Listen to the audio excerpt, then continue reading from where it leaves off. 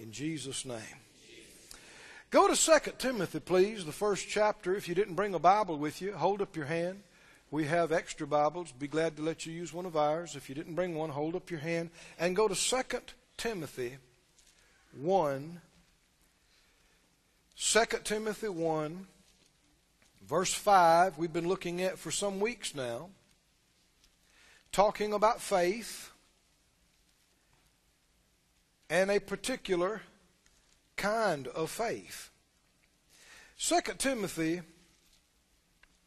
1:5, he said, "When I call to remembrance the unfeigned faith that is in you, which dwelt first in your grandmother Lois and your mother Eunice, and I'm persuaded that in you also." He said, there's something in you, Timothy, that was in your grandmother, also in your mother, and it's in you. And it's faith. But he qualifies it. He uses a descriptor. He said it is unfeigned faith. Another translation says unhypocritical faith. Another translation yet says genuine faith. Another translation says true faith. Why would he say true faith? Feign literally means pretend, like an actor. That's what hypocrisy is taking on a role, assuming a role or a character, acting. If there's unfeigned faith, what else must there be? Feigned faith. If there is unhypocritical faith, what else must there be? Hypocritical faith. If there is genuine faith and true faith, what else would there have to be? False or fake faith. There is a fake faith.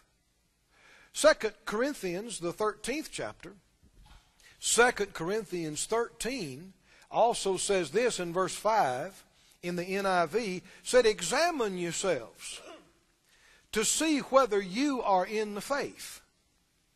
The New Living says, "Examine yourselves to see if your faith is genuine."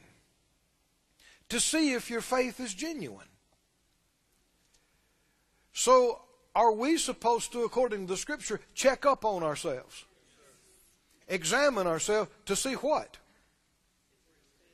Is this really, is what I'm calling faith, is what I'm calling believing, is it really believing? Is it really faith? And of course this applies to who? You. Me. Us. Let me encourage you. Check up on yourself. Every time you hear out of your mouth, "I'm believing," for "I'm believing that," don't just say it randomly. See, these terms have begun to be thrown about loosely in our circles. Well, just believe with me on this. And just be in faith with me about this. And I'm in faith. I'm believing this is going to happen. Somebody's telling me the other day, "I'm believing that so-and-so is going to do such and such." I said, "How?" They said, "What do you mean, how?" I said, "How are you believing that?"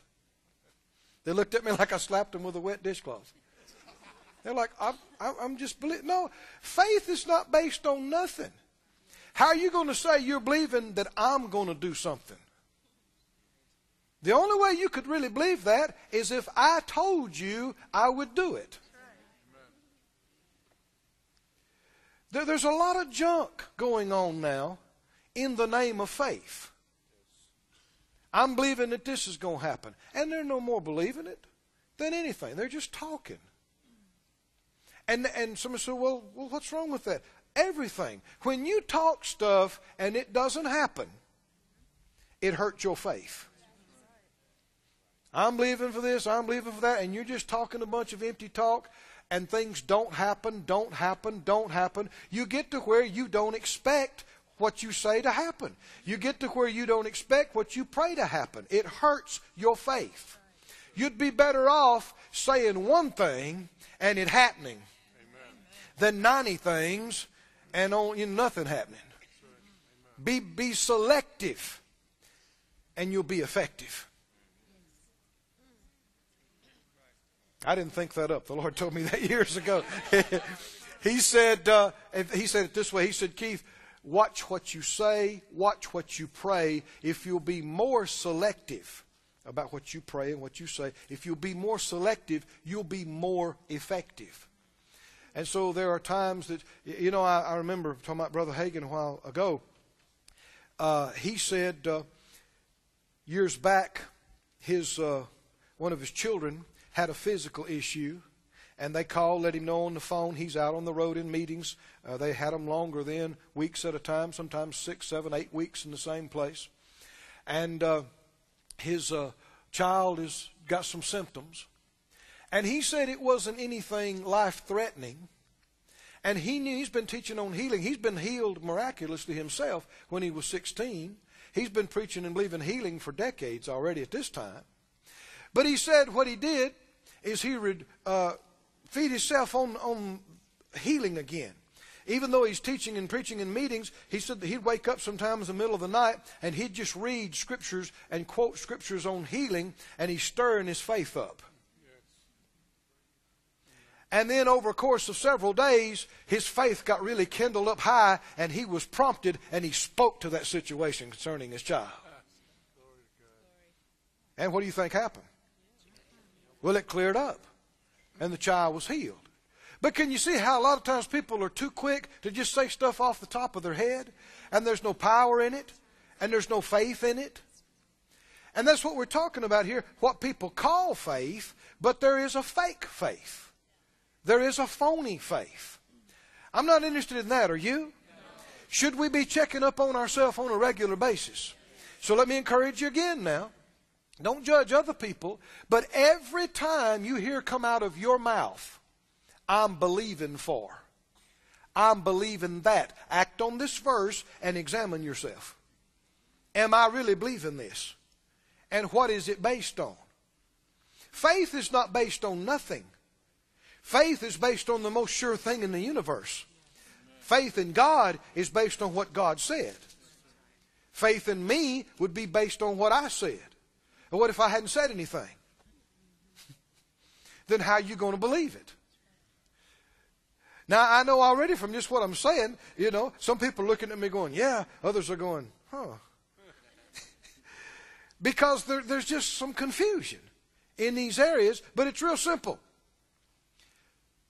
Check up on yourself. If you're not confident, if you're not sure, if you don't know what it's based on, then don't just be talking.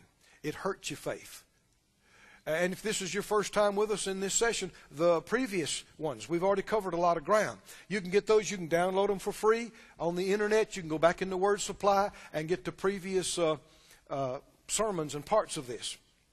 Go with me, if you would, over to 1 Timothy, the 1st chapter.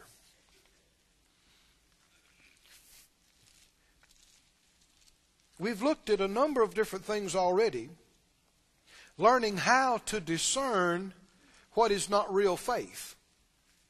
And here's another one today. 1 Timothy 1 and 5.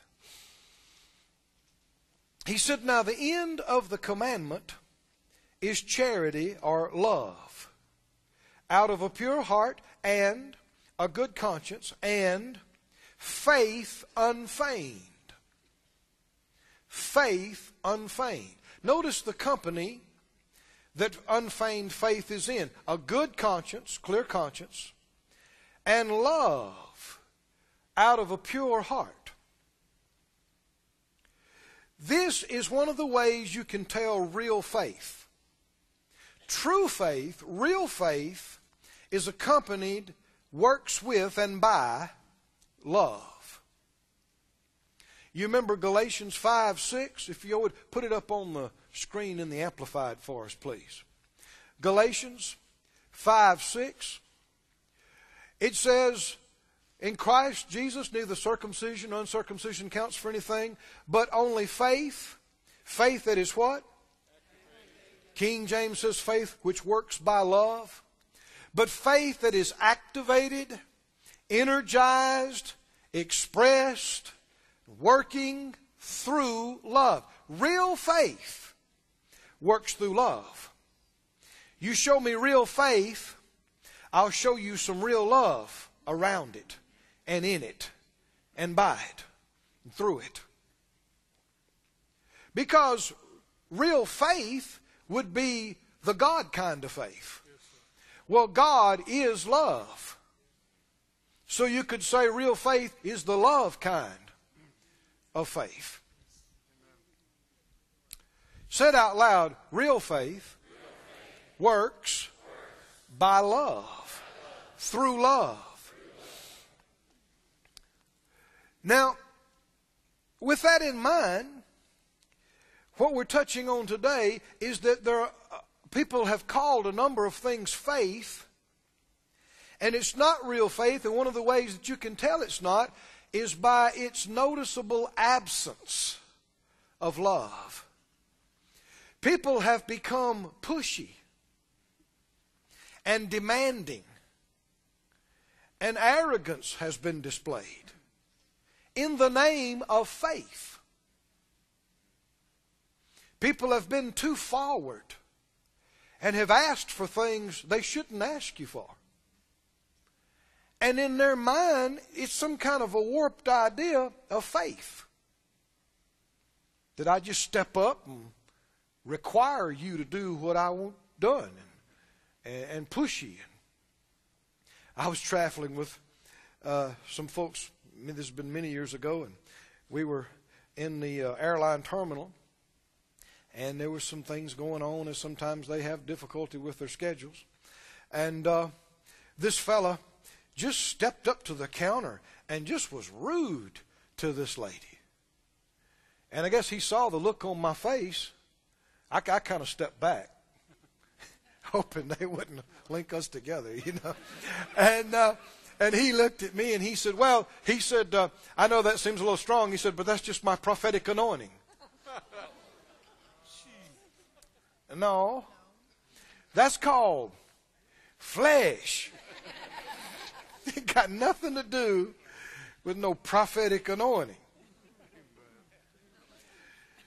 But do you know what I'm talking about? A number of people have gotten warped in their thinking, and they've become pushy, and they're demanding, and they're too forward, and they call it faith. They call it boldness. Huh? But if God was really in it, what would you see in it? God is love. There's nothing that God is in that you can't find love in, because He is love. And if He's in it, love's in it. And if there's no love in it, He ain't in it. I know that may sound oversimplified, but it's the truth. It's the truth. If He's in it, love's in it. And if it is real faith, all real faith works by love. Now, when we first began talking about true faith, we looked at an example of the Israelites that God brought out of Egyptian bondage and was bringing into the promised land. And when they searched out the land, and the spies said, oh, it's wonderful, just like the Lord told us. But 10 of them said, we can't go in. It's too many giants, too big. And the Lord told them, go up and possess the land. And they wouldn't do it. In fact, the Bible said they rebelled against the commandment of the Lord. They wouldn't go up and possess the land. They sat in their tent, and they cried, and they felt sorry for themselves, and they said, we all going to die out here in the wilderness. Well, then the Lord said, all right, turn around and go back into the wilderness. And then they saw they'd blown it, and they said, no, we'll go up. We'll go up right now. We're going to go take the land. And Moses said, no, don't you go. The Lord has told you don't do it now. Now go back into the wilderness. Don't rebel against Him. They said, no, we're going. We're going. So the Bible said they went presumptuously up the hill. Are they calling this faith? Yeah. They're going to go take the land. But now get the picture. This fake faith is contrary. It's stubborn. It's argumentative. It won't submit to authority. It's rebellious. The Lord said, go up. So what'd they do? They wouldn't go. Go sit in the tent and cry. Then he says, all right, go to the wilderness. What do they say? Now we're going to go up. He said, don't go up. I told you don't go. Now we're going. By faith. How many can see rebellion is completely incompatible with faith? And yet, don't call any names, don't testify. But have you seen anything like what we're talking about? That people get so pushy and insistent and so forward and demanding and won't listen to anybody and don't need anybody because they got faith. And they're just going to do it all by faith. And there's a rebellious air to it. There's a stubborn hard-headedness to it. And there are people that actually are deceived into thinking that their stubbornness is justified somehow because this is faith. But it's not. I said it's not. Listen to the scripture. Deuteronomy 32:20, talking about this very situation. Deuteronomy 32:20, he said, they are a very froward generation, children in whom is no faith. The Living Bible said, they are a stubborn, faithless generation. Notice what's linked together. Stubborn and what? No faith. Stubborn and faithless. I've seen it for some years now. It just gets clearer to me all the time. You show me somebody that really is in faith, I'll show you some humility. Every time. Faith is not a cover for arrogance. You think about the two people that Jesus remarked as having great faith. What kind of people they were? The centurion. Remember him? He said, Lord, I'm not worthy you should come under my roof. I'm just a soldier. I'm just a fighting man. But I recognize you got the authority. And if you just say the word, my servant will be healed. I understand he's used to barking orders. And really, in a civil sense, he's over Jesus. He could have commanded him this and that, but he had enough spiritual understanding. He didn't command him anything. He said, you don't even need to come to my house. And Jesus said, I hadn't seen great faith like this in the whole nation. Can you see a connection here now? Humility. Great faith. The Syrophoenician woman, same type of thing. Jesus said it's not right to take the children's bread and throw it to dogs. Now, a lot of people, man, they couldn't handle that. They'd have said, dogs? They'd have stood up and said, dog preacher? You calling me a dog? I'll tell you one thing. We Syrophoenicians just as good as you Jews, bless God. Let me tell you about some Jews I know. Some of the stuff they do. Well, she could have had her little say and left without. But what'd she do? Come on, what'd she do? She said, truth, Lord. Truth. What does that mean? Come on, let me help you out here now. The Lord says you a dog. What do you say? Bow wow. Huh? Truth, Lord. What'd she say? Truth, Lord. What does that mean? Whatever you say. Whatever you say, that's how it is. She said, but the dogs get crumbs. Right? Humility. Humility. He said, woman, great is your faith. And how many know her daughter got delivered and healed right then? Pride is completely incompatible with faith. If people are operating in pride and pushiness and arrogance and demanding, that's not real faith. That's a phony, fake faith. Doesn't work. Turn with me to 2 Corinthians.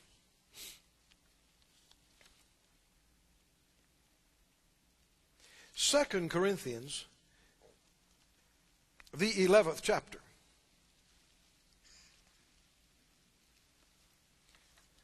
Is this okay this morning? 2 Corinthians 11.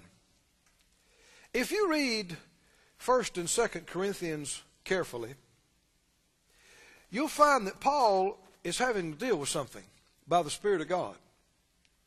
And that is, these are people that came in under his ministry. They got saved under his ministry. This church was born under his ministry. He is their father in the faith. He tells them, you may have 10,000 instructors, but you only got one daddy in the faith like me. Amen. Right? And the reason why he's having to talk about these things is because some other people have come in, proclaiming themselves to be, and I'm quoting from some Greek transliteration and other translations, super apostles they are.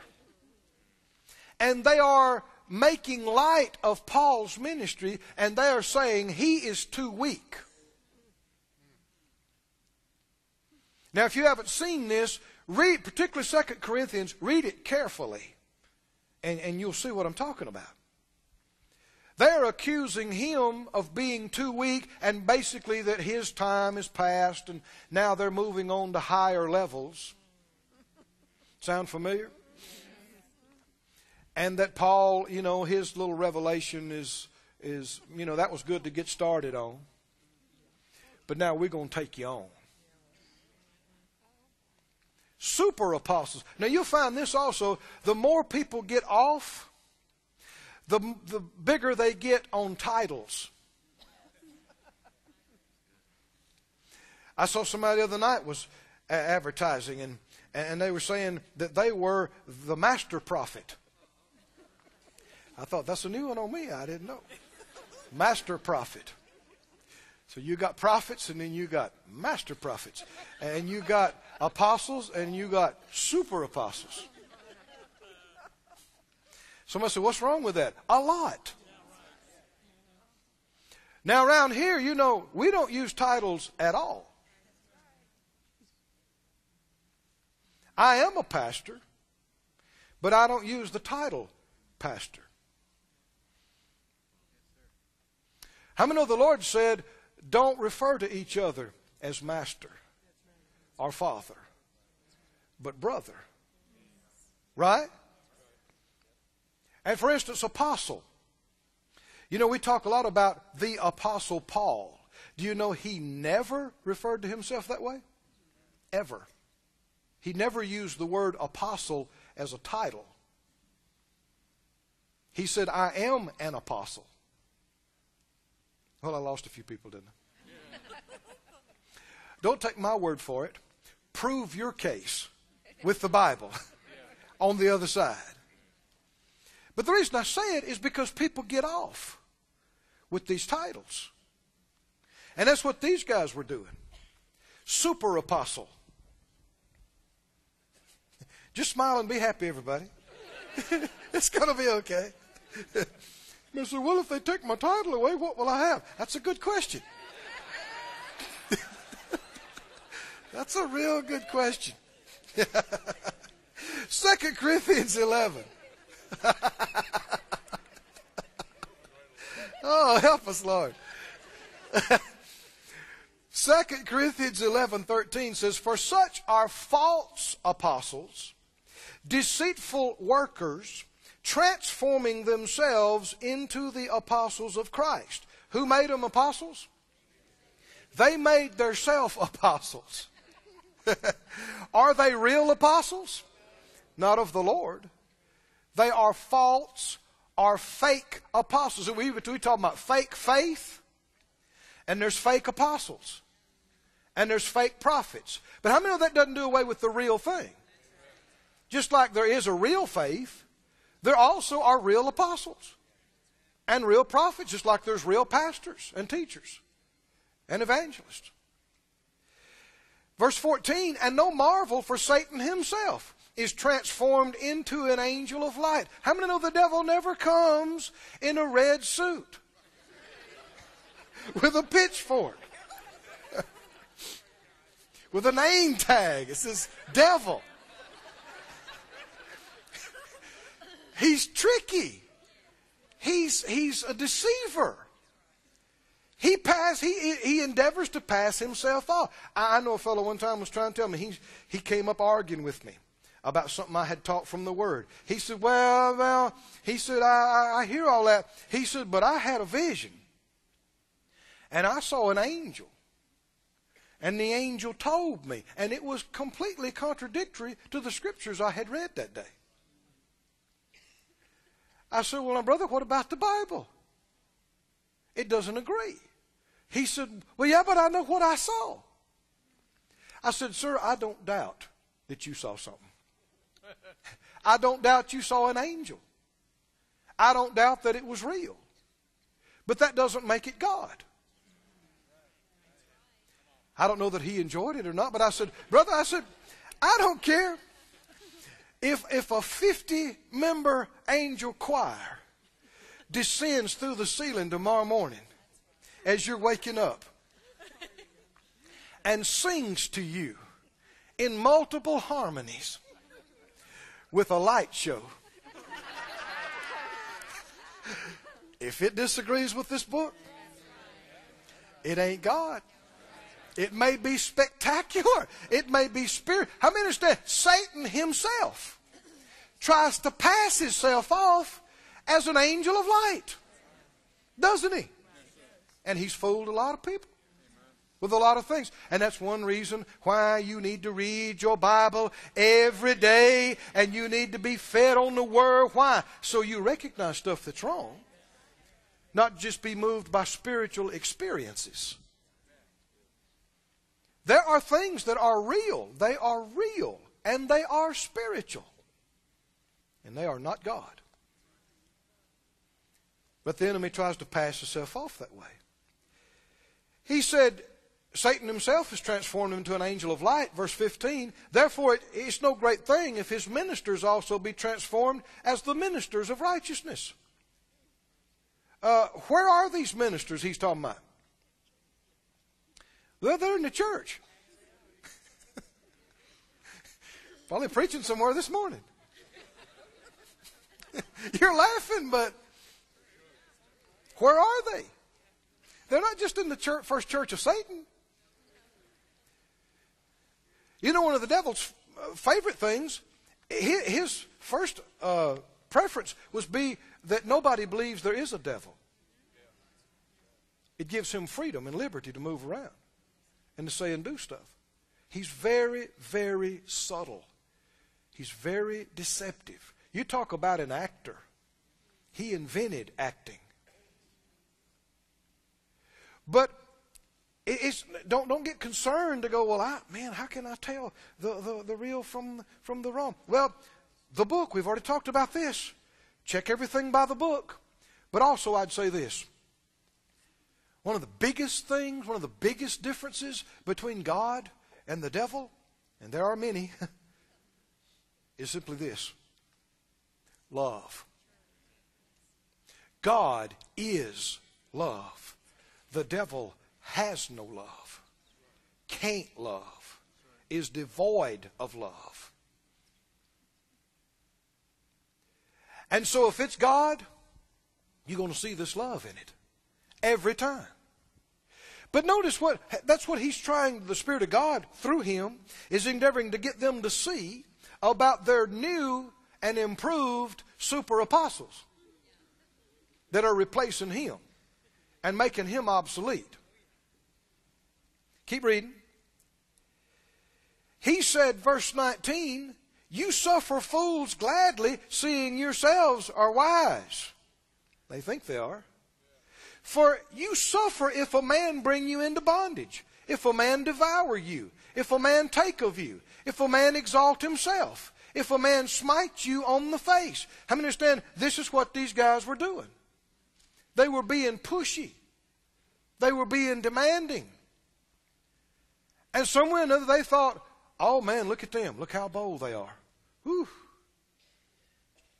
He said, I speak as concerning reproach as though we had been weak. He said, you thought we were weak because we didn't treat you like that and push you around. And some way or another you think that they are a superlative apostle to us because they're so pushy and so demanding. This is not God. In fact, he's talking to them because they said, you know, his letters are real bold. But when he's there in person, he's just so meek. He's just a little weak guy. And he's having to tell them, you don't want me to come with a rod. But people who really walk in love, you could be deceived into thinking they're naive or that they're weak. Right? Because they're not pushy, they're not demanding. You know, as Christians, we have authority in Jesus' name over demons, over disease. We have a right to command demons to shut up and leave. Command disease to get out. We don't have a right to command each other like that. No, we don't. Not each other. And real leaders of God, they will lead. And they won't let you lead them. But if you don't want to follow, they will not try to make you follow. It's completely up to you. Can you see this? Isn't that how God is? Will God make you do something? He will not. Now the devil, if you don't stop him, he'll run everything. He's a manipulator. He's a controller. And real faith is accompanied by real humility. Another area where this manifests is, like we said, people being too forward and asking and calling it faith. How many remember King Solomon's mother came to ask him a special favor one time? Nobody. Yeah, okay. She came and she said, and he treated her with such respect. He brought a seat up and had her sit down beside him in the throne room. And she said, I want to ask you something, son. He said, ask, mother, whatever. And she asked for a special favor for his brother, and it was a setup, trying to undermine his authority on the throne. And he said, why don't you just ask for the throne for him? Ooh. And people died that day. And he was right.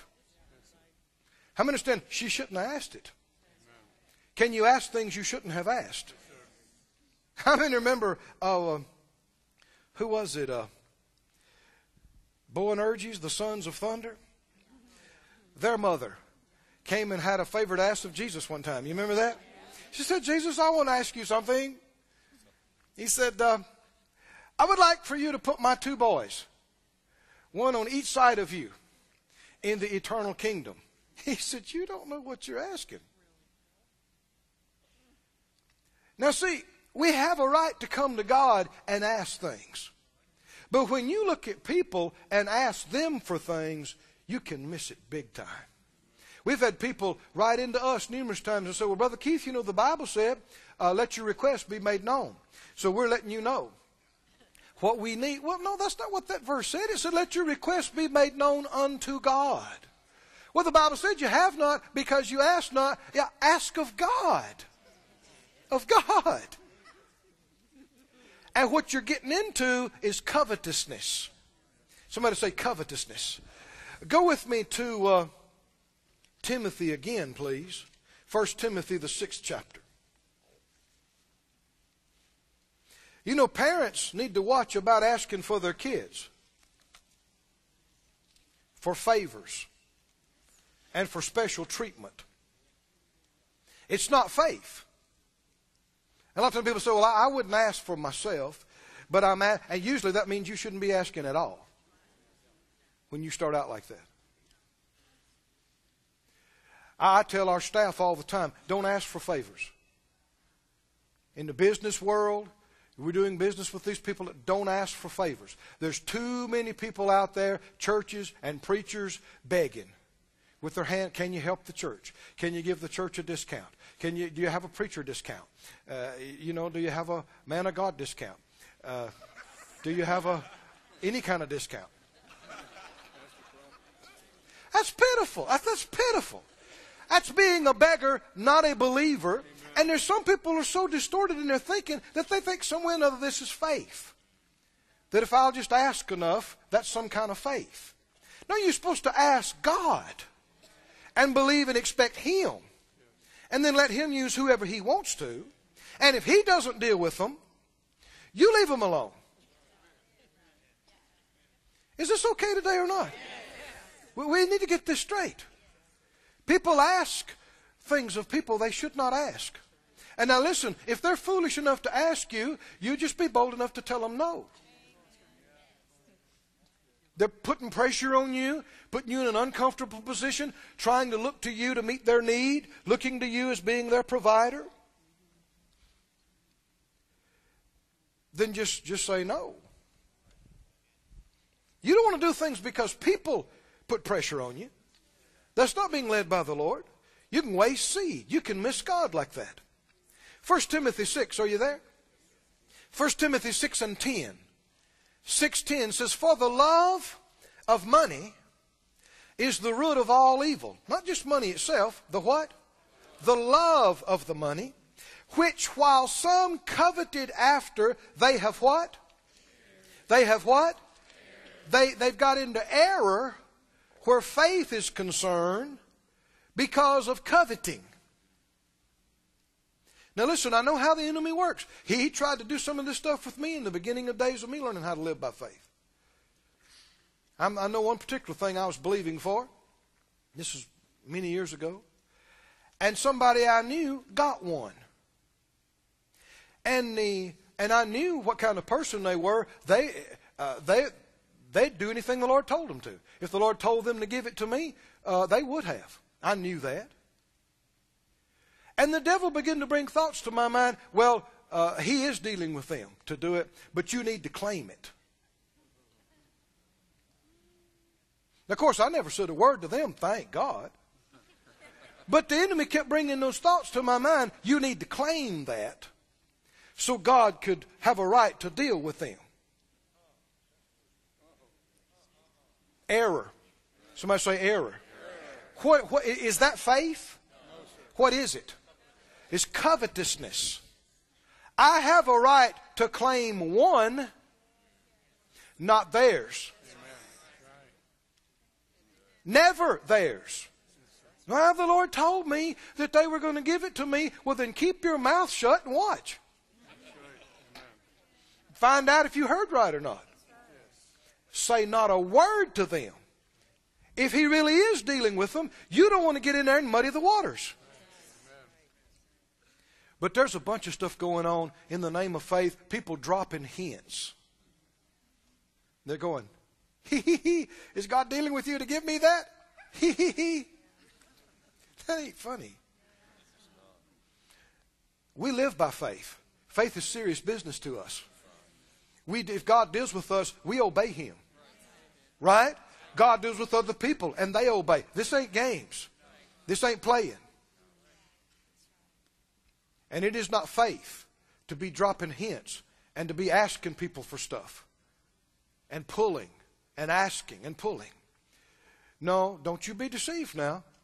The Lord is not dealing with you to claim something that belongs to somebody else. He can get you your own. And He may not use them at all. Right? And if He does, that's between them and the Lord. Not you. Is this okay?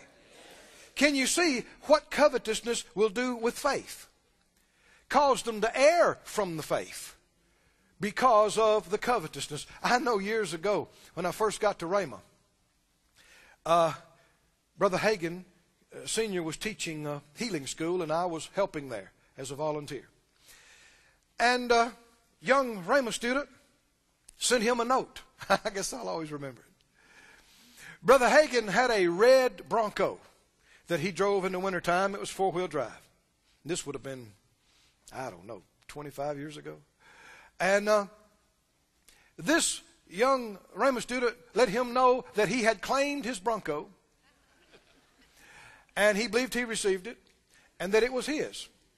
and that he would let him continue to drive it through the Christmas season. But then he'd be ready to pick it up. Now, the reason I'm talking about this is he's calling this faith, isn't he?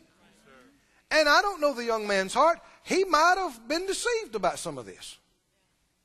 He might have just been just this ignorant about faith. But again, how can you tell that it's not real faith? Such an absence of love. How many understand love wants you to have it more than me? Right? If one of us has to do without it a while, love would rather I'm the one did without. You enjoy it. I believe God for one of my own. Right? But covetousness is willing for you to sacrifice so I can get what I want.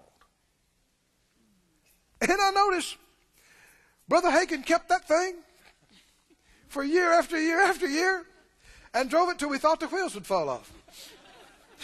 Something in him made him want to keep that truck. After it was old and wore out, we kept telling him, Brother Hagin, get you a new truck. He said, this is just fine. I like my Bronco. So that guy never got close to that Bronco. People who know real faith, this stuff bothers them. It annoys them. Because it's the kind of thing that brings reproach on legitimate believers and those that walk by faith. Let me go over it again real slowly. How many know, even from the beginning in the Ten Commandments, it's written, thou shalt not covet. You don't covet your neighbor's wife or husband. You don't covet your neighbor's house or your neighbor's car or your neighbor's clothes or your neighbor's jewelry or your neighbor's donkey or your neighbor's anything. Right? You do not covet. That means, let me break it down a little closer. You don't claim it. Well, the Lord told me to claim it. No, He didn't. No, He didn't.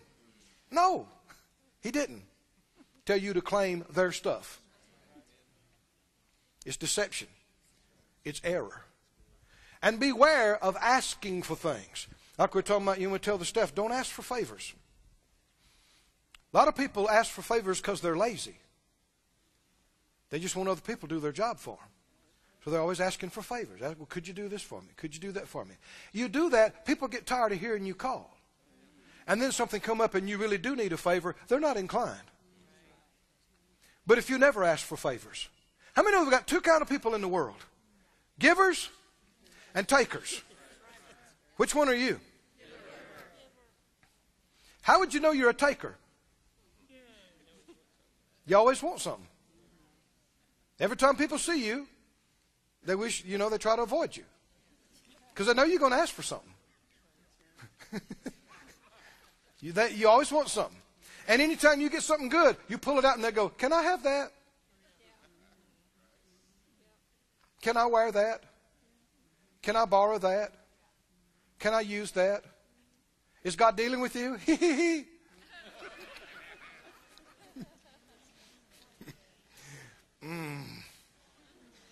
Makes me want to growl.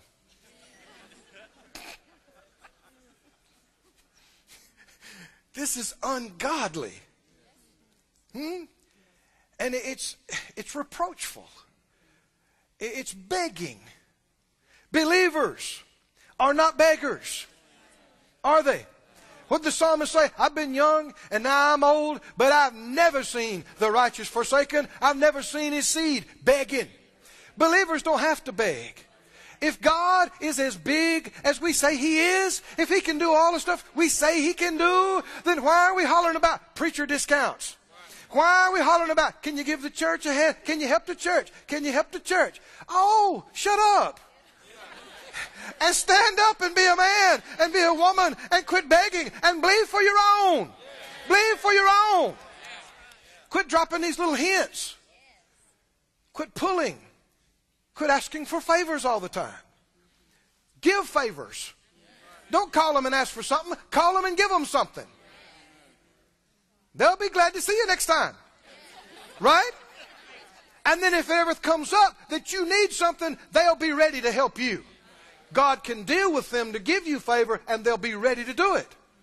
Because they've known you for 3 years and you've never asked for anything. Oh, come on, guys. Come on. Are you with me on this? Then if something does come up, you'll pray and ask God for favor, and He'll deal with them without you saying a word. And their heart will be inclined to you, and they'll do favors for you. But not because you pulled on them. Not because you asked. When it comes to personal things, you don't have to ask anybody. You don't have to tell anybody. You can just tell the Lord. Just you and Him. And He'll do it. And when it happens, you'll be so excited because you know nobody knew. Had to be God.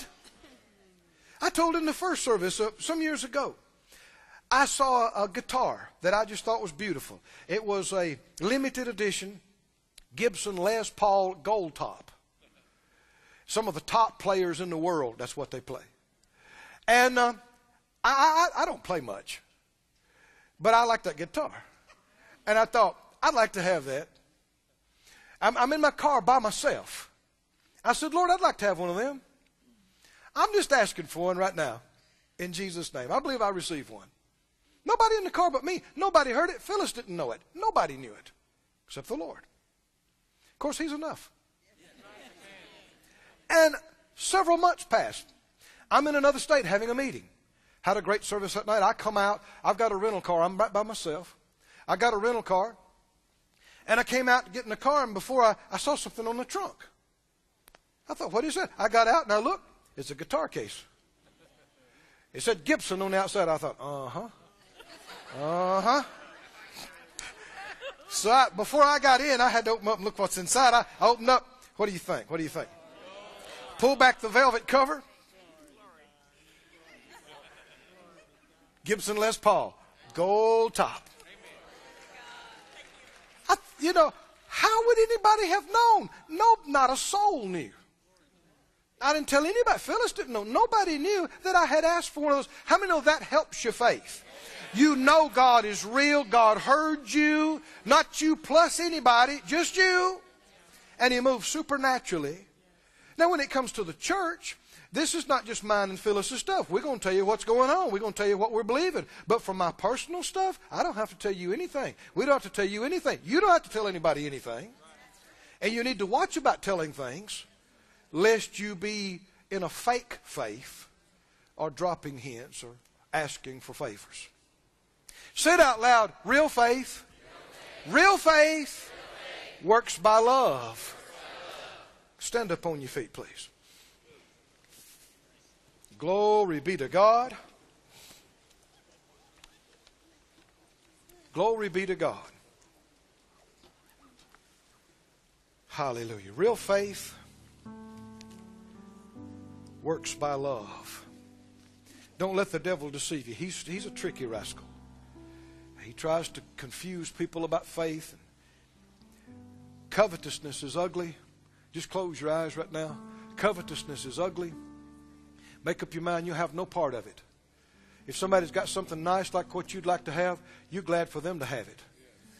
You're not coveting their stuff. God will give you your own, or better. Hallelujah. Everybody said out loud, Father God, I repent for any fakeness. I repent for any lack of love, any covetousness, any asking when I shouldn't have, any dropping hints, playing with the things of God. I repent. Your things are holy. Your faith is real and precious and powerful. I will not look to man to meet my needs. I will not put pressure on anybody. My eyes are on you. I look to you. My faith is in you. And my love is toward others. And my faith works by your love. Hallelujah.